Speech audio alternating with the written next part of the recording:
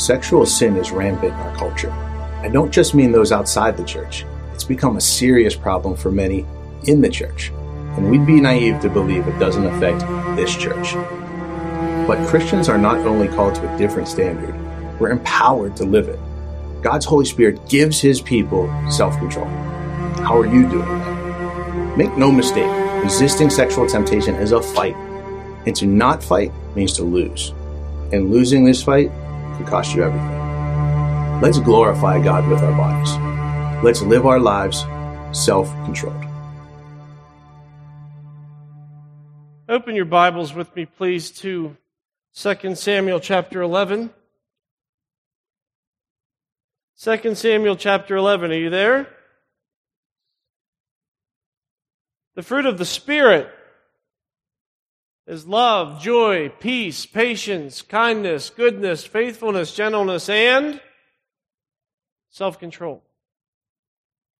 And it is that last fruit of the Spirit that I really want us to be focusing upon over these next 4 weeks. Because as we talk about sin, specifically sins of the body, you see, the answer isn't found in having the sin nature removed. That'll come in heaven. And the answer isn't found in anything except self-control. So this is 4 weeks of a rally to go to war against sexual sin. And I'm sure there are some people now that are thinking, yeah, that's right. You know what? That's right, Pastor Jeff. There's so much sexual sin, and you look at all this stuff with homosexuality and transgender, and yeah, okay. That is sexual sin, and that God will judge those outside of the church. My concern is sexual immorality in the church. That's my concern, specifically in this church, or people that watch this church online. And I'm sure right now, somebody else is like, I've been going to church long enough. Okay, here we go. Here's a series about sexual sin, and I've been to this rodeo before. So okay, here's the part where he gives us all the statistics, right? Okay, I've heard this sermon before. Here's where he gives us the statistics. You want to hear some statistics? Here we go. According to one survey, pornography usage among non-Christian men was 65%. Same survey, among Christian men, it was 64%. Not really any different. Recent survey found that porn usage during COVID increased 12% in the first 3 weeks. According to one survey, 1/2 of self-identifying Christians believe that casual sex is okay. As long as you're consenting, but you don't have to be in a relationship, blah, blah, blah, blah, blah, blah, blah. Stats. I have a bunch of them. Do you want me? I can keep reading them. I have a bunch. And it doesn't matter, right? Stats don't matter. I mean, they might alarm you, but let's be honest, statistics don't move you, right? I mean, statistics, right? Like, okay, here's some stats. 100% of the people outside of Noah's family didn't believe it was going to flood. Okay, there you go. Okay, 99% of the people in this church are Pittsburgh Penguins fans. Whatever, there's your statistics. Who cares about that? Here's what does matter. If you're struggling with sexual sin, and you're hearing this, you know it. You know it. You know what the Bible says. That kind of intimacy is one of God's greatest gifts, and it's to be used in the context of marriage, and used outside of the context of marriage as sin. You know that. You can get up here and preach that sermon. Do I need to sell you on that? Of course not. But when you're involved in sexual sin, you know it's wrong, and you know exactly what it is that you're doing that isn't honoring the Lord. You know that. So I'm not going to waste your time giving you these statistics. Look, Google them yourself if you're interested in that. What you need to know is what to do about it. That's what you need to know. Like, I know I'm stuck. I need to know how to get out of this. And the answer is self-control. But first, as an on-ramp, I'm going to tell you how to fail. And you're like, well, thanks for that, Pastor Jeff, but honestly, I already know how to fail. Do you, though? Then why do you deceive yourself? 2 Samuel chapter 11, we're going to the Old Testament, and we are going to be looking at one of the greatest men to ever walk on this planet, and that is King David. You know David's story, right? The little shepherd boy turned giant slayer. When everybody else was scared of Goliath, David stepped up, swing, took him down, ba-bam, right between the running lights. Done. That guy became the king. You know the story, right? Best buds with Jonathan on the run from Saul and had his mighty men. And David wrote the Psalms. David, one of the greatest men in history. Awesome story. But like the rest of us, he did not have a perfect record. He had some sins that he struggled with, like the rest of us. So minor spoiler, if you're unfamiliar with his story, he failed in the area we are talking about over the next 4 weeks. He failed big time.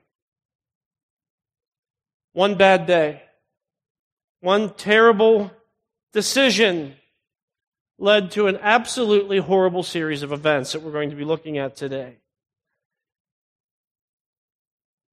Now, if you are a believer in Jesus Christ, your sin is forgiven. Absolutely. The Bible tells us that when Jesus Christ was on the cross, He took our sin upon Himself. And while He was on the cross, God was punishing Jesus for my sin and for yours. God was pouring out His wrath on His Son so that we would never have to experience His wrath. Jesus rose from the dead to give us eternal life. And at the same time, even as Christians, even as born again sons and daughters of the King, we can deceive ourselves. We can be open to temptation. And we can fail. So on your outline, how did I get here? Just simply today, we're going to look at the path from temptation to sin to destruction. There's the path. How do you get there? Write this down first of all. Number 1, you're not where you're supposed to be. And you're doing what you're not supposed to be doing. That's where it starts. I had a New Year's resolution about keeping my sermon outlines more concise, Ryan, but I'm not out of the gate very strong on that. But number 1, write this down. You're not where you're supposed to be, doing what you're not supposed to be doing. Look at verse 1. It says, in the spring of the year, the time when kings go out to battle, David sent Joab and his servants with him and all Israel, and they ravaged the Ammonites and besieged Rabbah. But David remained at Jerusalem. See, the king was supposed to be with his army. And the scripture very clearly points that out. This was the time of year kings went to war with their army, and very explicitly it says, but David stayed home. And church, sin always takes its opportunity when we expose ourselves to it by being in the wrong place at the wrong time. You know, Jesus, when He taught us to pray, an interesting phrase in the Lord's Prayer, He says, we need to pray like this: lead us not into temptation. Think about that. Jesus didn't say, lead us not into sin, because that's pretty obvious, isn't it? Jesus said, lead us not into temptation, meaning, God, help me to discern the places that I might put myself where I could be exposed to temptation, and I don't want to go there because if I'm exposed to temptation, I'm going to blow it. So God, help me to have the discernment to take the wide path, to go around it. Don't let me go where I might be tempted. Help me to keep myself in a place where I won't even face temptation because I don't want to fail and dishonor you. David, that's how his story starts. The verse 1 seems very innocent. Then he went to war, David stayed home. Seems so innocent, but pointing out here, no. He wasn't where he was supposed to be. And I'm telling you, that's where you are going to fail. That's the first verse of your story if you fail. And if you're somebody who has failed, I'm sure you could get up here and give testimony. Yeah, that's how it happened to me. I wasn't where I needed to be. I wasn't doing what I was supposed to be doing. And that's why I blew it. We need to discern how we can avoid those situations where we know we're weak, or where we know we might be tempted. That's why I don't counsel women. Or I've had women on a professional, hey, can we go get coffee together? No. They're like, well, what's the matter, Pastor Jeff? Are you afraid you're going to have an affair? Are you afraid you're going to be tempted? My answer is, I'm not going to find out. And you're like, what's the matter, Pastor Jeff? Are you weak? And the answer is, yeah, I am. Because much stronger men than me have blown it with this. And I'm not just talking David, I'm talking pastor friends that I've known who have not had such safeguards in their lives, who are no longer pastors. And you need to know where you're weak, and you need to know where temptation can get your attention. Is it going on certain websites? Is it going to certain places like a bar or a nightclub? I know I shouldn't go there, but and then every time I do go there, I end up doing. Then don't go there. Get where you need to be. Why in the world would you go where you can be exposed to temptation? Because you think that this time you're gonna beat it, right? I'm gonna beat the system this time. I'm gonna beat the temptation this time, and I'm not gonna fall for it this time, Satan. And foolish. That's foolish. That's where it starts. You're not where you're supposed to be. You're doing what you're not supposed to be doing. Secondly, you fail to immediately flee. Look at verse 2. It says, it happened late one afternoon when David arose from his couch and was walking on the roof of the king's house. Okay, so he's up high walking on the roof, and he looks down and says that he saw from the roof a woman bathing. And the woman was very beautiful.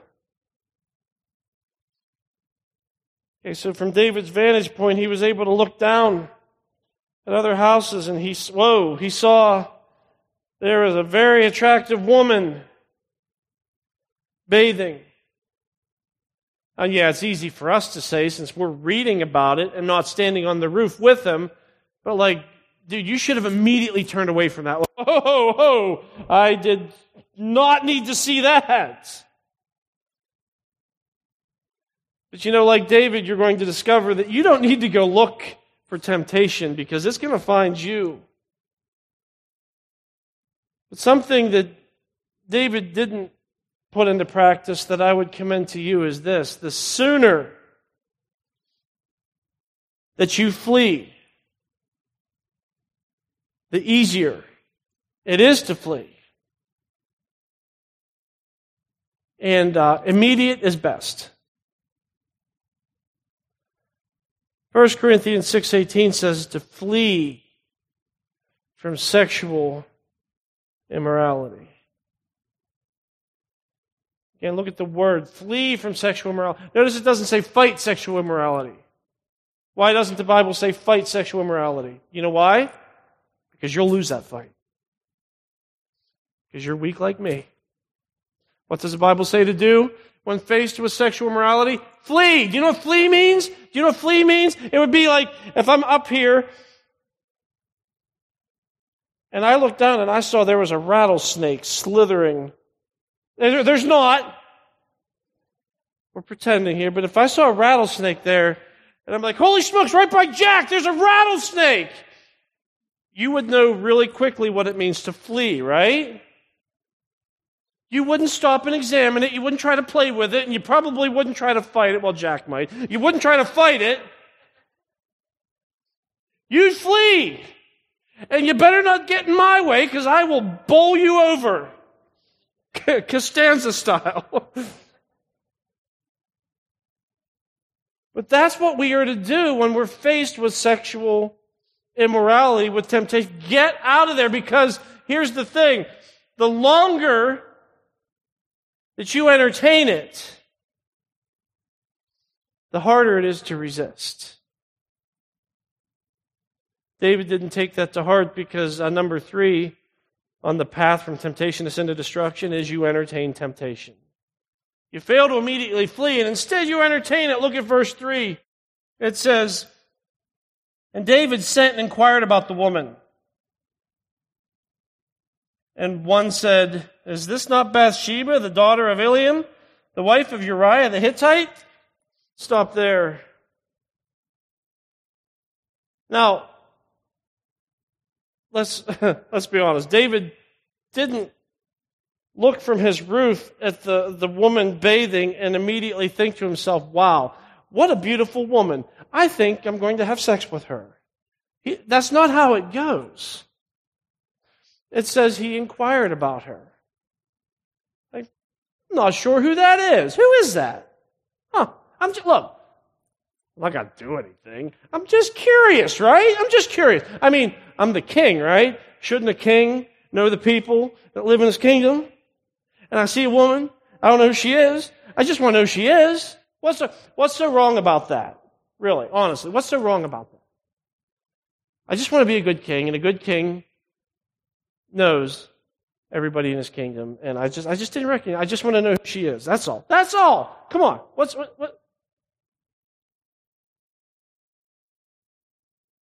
Oh, the little lies we tell ourselves. And again, this is one of those things, church, we can look at David and just be like, oh, shame on you, shame on you. But we do the same thing, right? When we're like, well, just stopping by and saying hello is not going to hurt. Or, look, I'm not going to pursue anything. If I just send this flirty little text, I'm going to send, it's not going to be like explicit. I'll just send like a little flirty text. It might be able to be taken in a couple different ways. I'll send a winky emoji because, that's sort of nudging to see if the door's open for any more of this kind of dialogue. Not that we're going to do anything. It's just innocent. It's just innocent flirting and maybe 2 winky emojis. No, 3. 3's the right number of winking emojis, right? But I'm not going to do anything. I'm going to send this message to her through Facebook, and it's going to be mildly provocative, but we're just joking around. We're just kidding. We're just joking. And then the next thing you know, we're like obsessing to see if we got a response. She didn't see my message yet? She didn't see my message yet. Oh, it says she read it. She didn't reply. Why didn't she reply?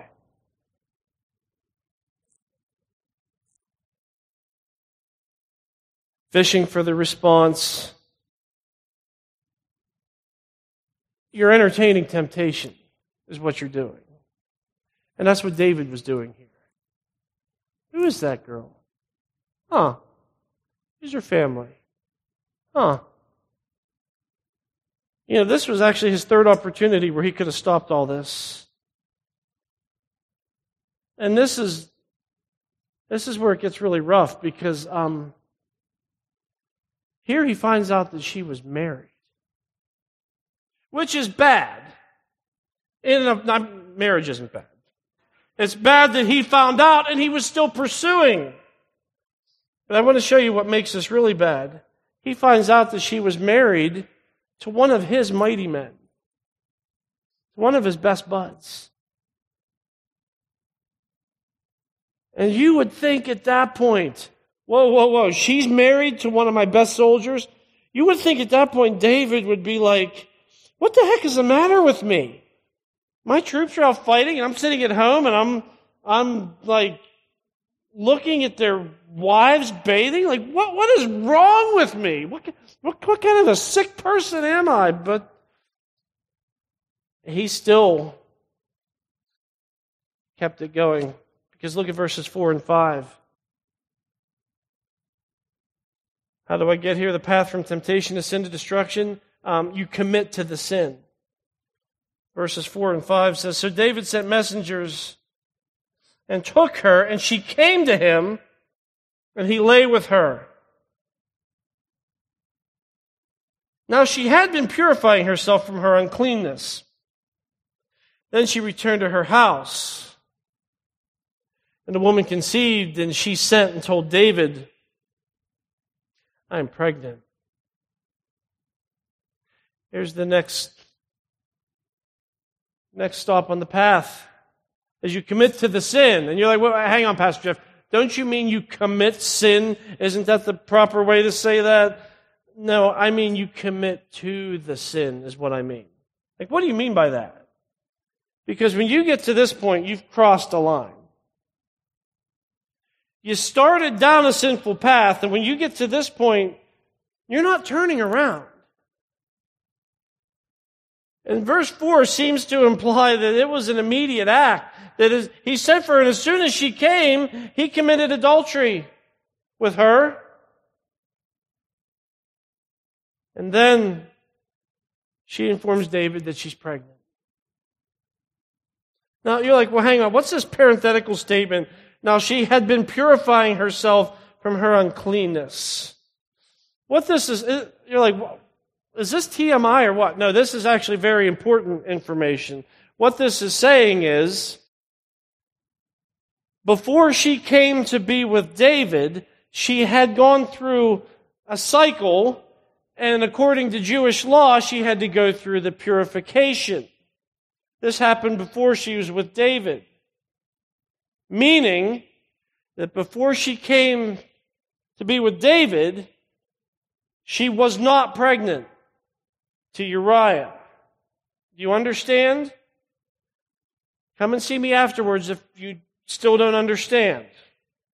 But the point is this: there's no way she was pregnant to Uriah. But what David did here was he cornered himself. Remember when I said the longer you entertain sin, the harder it is to resist it? And see, this is where he crossed the line. This is where he committed to the sin. Because think about it. Which is easier? Turning your glance away from a bathing woman, or resisting the woman when she's in your bedroom? Which one's easier?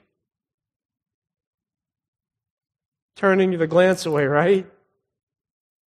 Because once she's there, man, you're committed. And it is almost impossible to turn back at that point. Resisting wasn't an option for David now.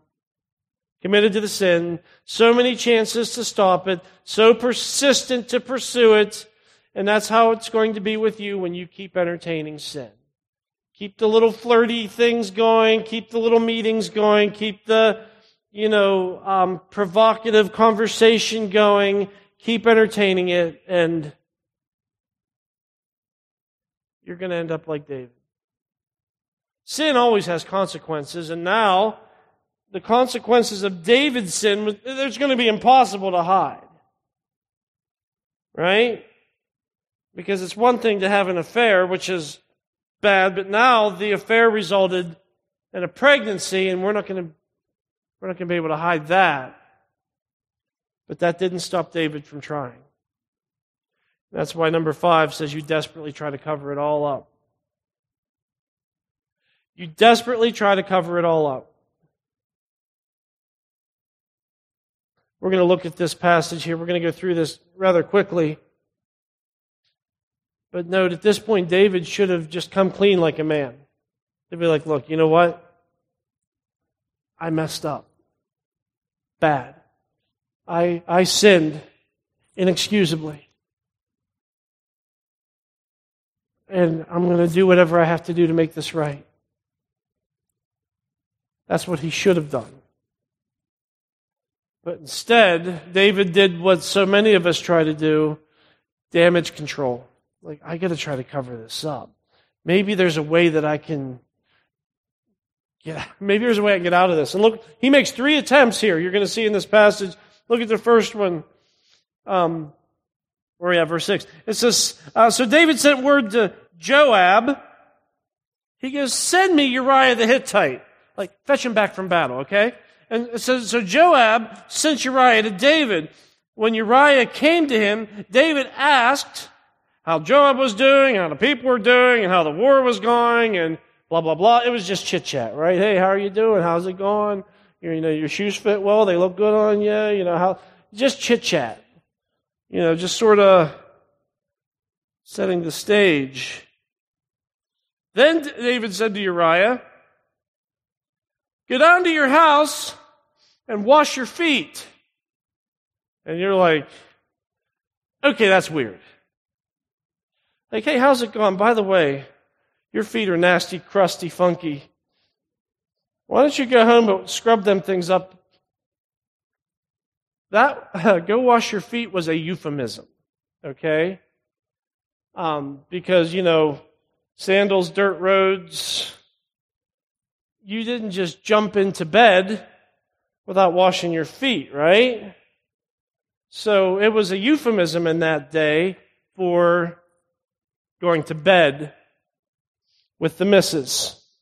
And that's what David was like, nudge, nudge, wink, wink. He's like, hey, why don't you go home and wash your feet? If you still don't understand, see me afterwards and I'll explain it to you. Uriah went out of the king's house, and there followed him a present from the king.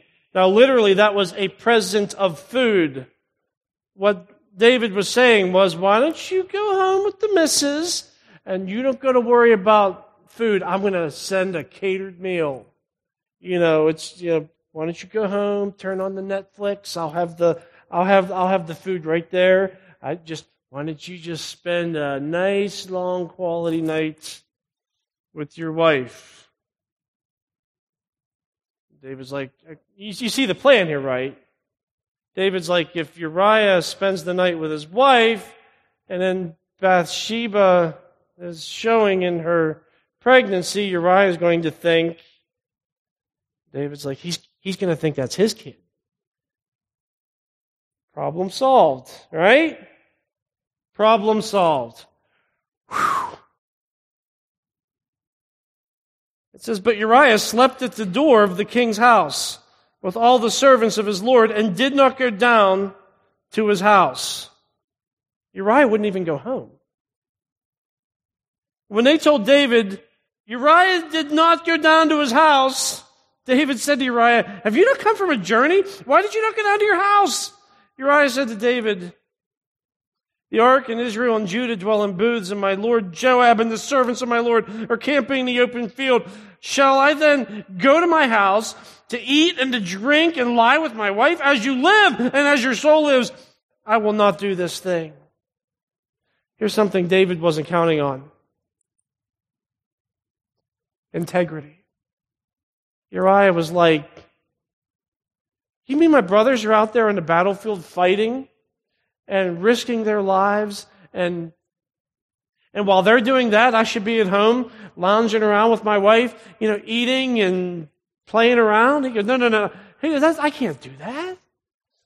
That just wouldn't be right. I can't do that. No, man, I can't do that. I'm not even going to go home. I can't do that to my brothers.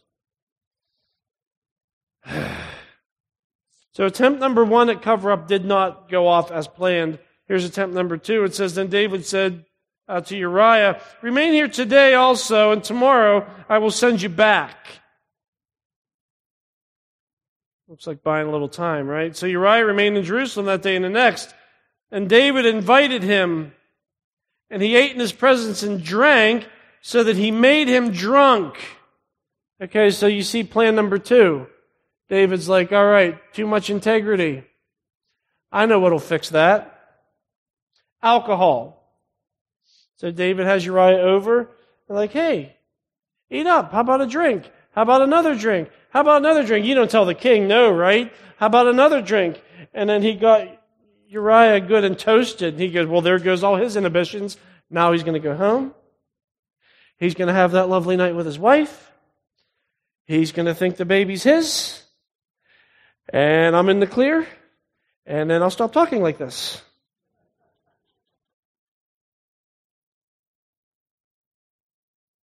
It says, and in the evening he went out to lie on his couch with the servants of his Lord, but he did not go down to his house. You see, even drunk off his mind, Uriah had more integrity than David was expecting. So here's the third attempt. It says, in the morning David wrote a letter to Joab and sent it by the hand of Uriah. In the letter he wrote, set Uriah in the forefront of the hardest fighting and then draw back from him that he may be struck down and die. But as Joab was besieging the city, he assigned Uriah to the place where he knew there were valiant men. And the men of the city came out and fought with Joab, and some of the servants of David among the people fell. Uriah the Hittite also died. So you see that David sent some certified mail, sealed, in the hand of Uriah, like, hey, give this to Joab. And obviously Uriah didn't know what it said, but it was his own death sentence. Like, hey, mail from the king. Joab opened it, and you do what the king says, right? And this was the plan. Get in the midst of some heavy fighting, everybody retreat, but don't tell Uriah. Make sure that he gets struck down. That's what happened. It says, then Joab sent and told David all the news about the fighting. And he instructed the messenger, okay, so he was telling somebody to go tell David, right? He wasn't like texting or calling or Skyping or anything, right? So he was sending it through a messenger. He instructed the messenger, when you have finished telling all the news about the fighting to the king, then if the king's anger rises, and if he says to you, why did you go so near the city to fight? Did you not know that they would shoot from the wall? Who killed Abimelech, the son of Jerubasheth? Did not a woman cast an upper millstone on him from the wall so that he died at Thebez? Why did you go so near the wall? Then you shall say, your servant Uriah the Hittite is dead also. Okay, so the messenger was instructed like, hey, you're going to go report to David, and if he gets upset, make sure you tell him this. Tell him that Uriah died. So the messenger went and came and told David all that Joab had sent him to tell. The messenger said to David, the men gained an advantage over us and came out against us in the field, but we drove them back to the entrance of the gate. Then the archers shot at your servants from the wall.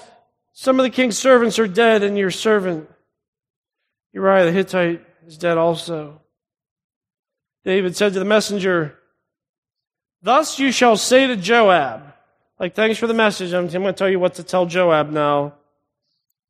Do not let this matter trouble you, for the sword devours now one and now another. Strengthen your attack against the city and overthrow it, and encourage him. Wow. Really? How callous we get when we are so immersed and committed to our sin. That's all we can think about. And when we're in this damage control, trying to cover things up, trying to protect, how callous. They're like, the message gets back, hey, made quite a few casualties, including one of your best men, Uriah.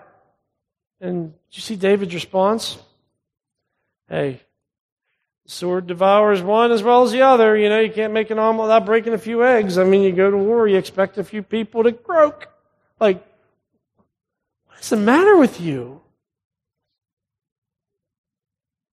You know how it is when your sin becomes your obsession.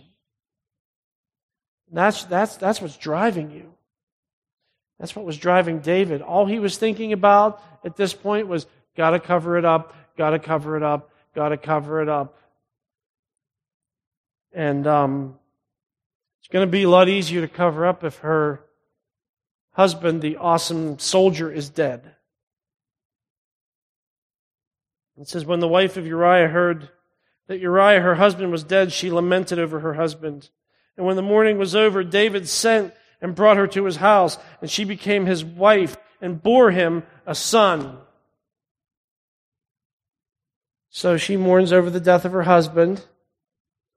And David's like, hey, wait a second now. I can bring her into my house. I'll marry her. I'm a hero. Here's this widow of a man who died for his country. And the poor pregnant widow, and me, the gracious king, I brought her into my house. I'm gonna come out of this looking pretty good. I'm gonna look like a hero taking care of this poor woman. So David marries the woman, and they have a son. The end. They all lived happily ever after. And David flopped down on his throne and went, for a minute there, I didn't think I was going to get away with it. But I did. Well, that wasn't the end of the story. Because there is a little bit more to this passage. See the very last sentence? It says, but the thing that David had done displeased the Lord. Oh, yeah. Yeah, the Lord. You remember him? Because he wasn't mentioned the whole time. Because he wasn't in focus at all. Sin and temptation and the lies and cover-up and murder and adultery, and that was the focus. But now all of a sudden, after no mention at all of the Lord in this chapter, we get to this last verse that literally says this, but the thing that David had done was evil in the eyes of the Lord. And you see, that should punch you in the gut. Because at this point, David thought, okay, I'm in the clear.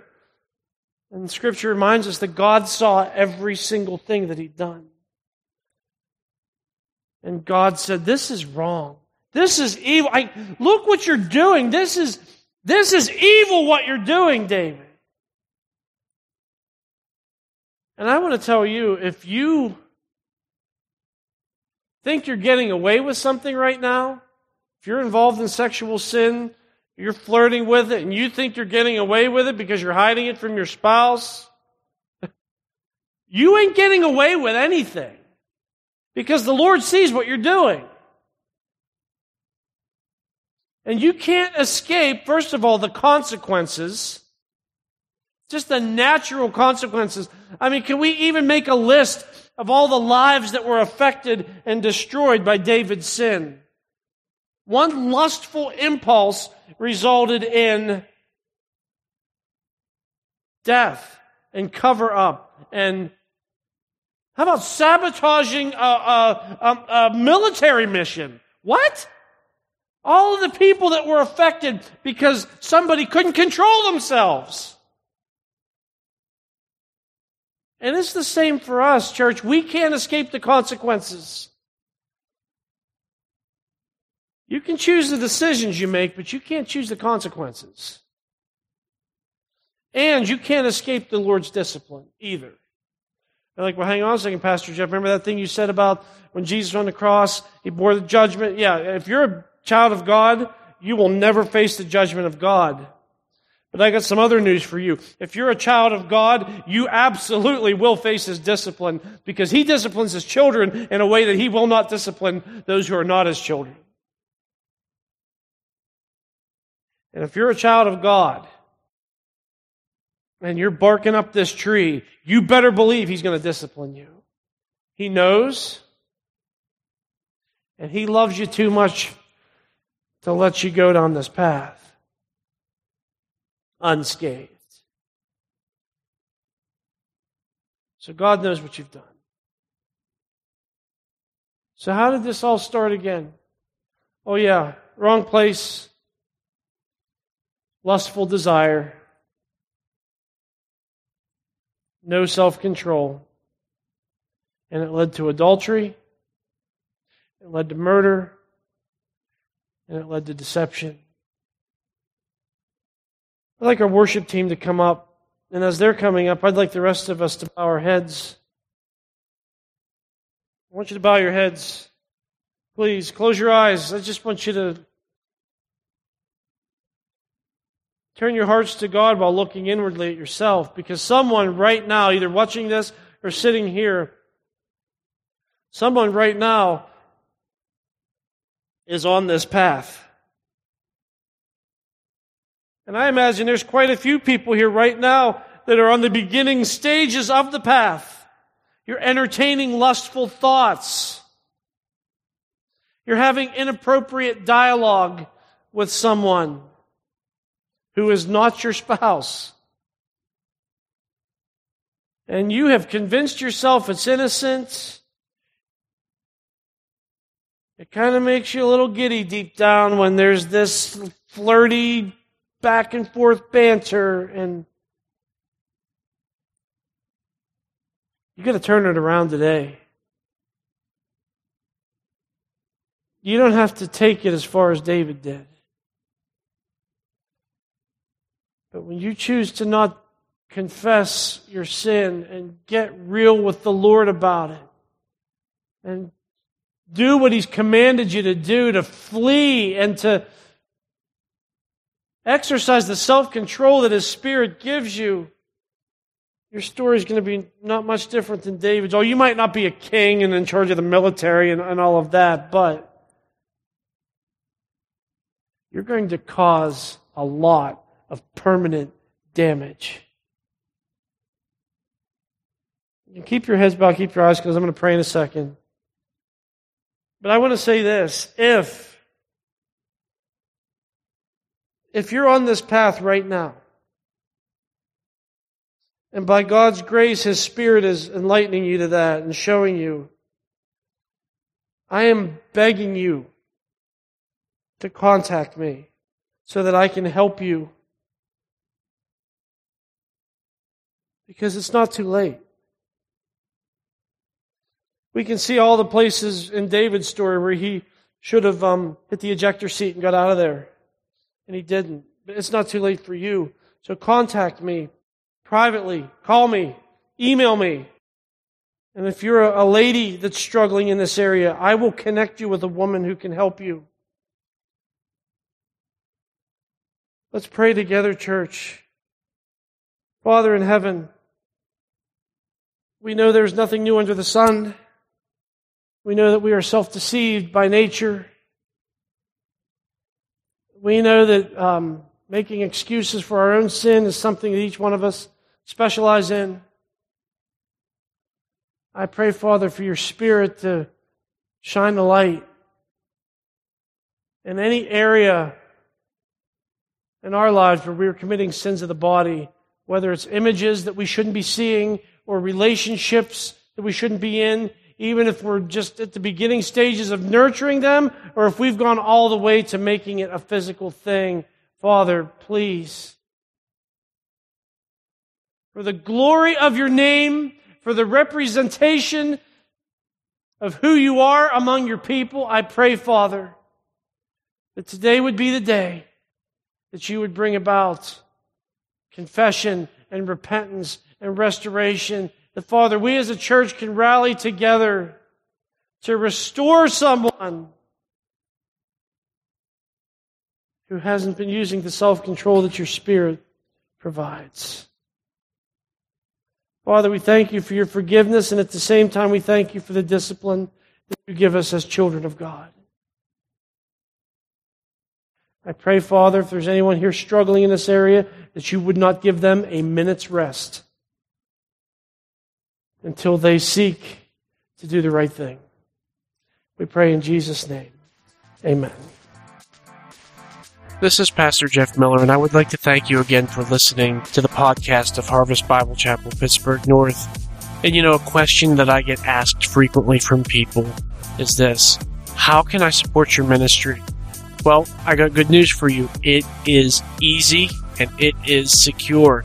All you have to do is go to harvestpittsburghnorth.org/giving and follow the on-screen directions, and you can give online to support the ministry of Harvest Pittsburgh North. So until next time, this is Pastor Jeff Miller saying thank you again for listening to the podcast of Harvest Bible Chapel, Pittsburgh North.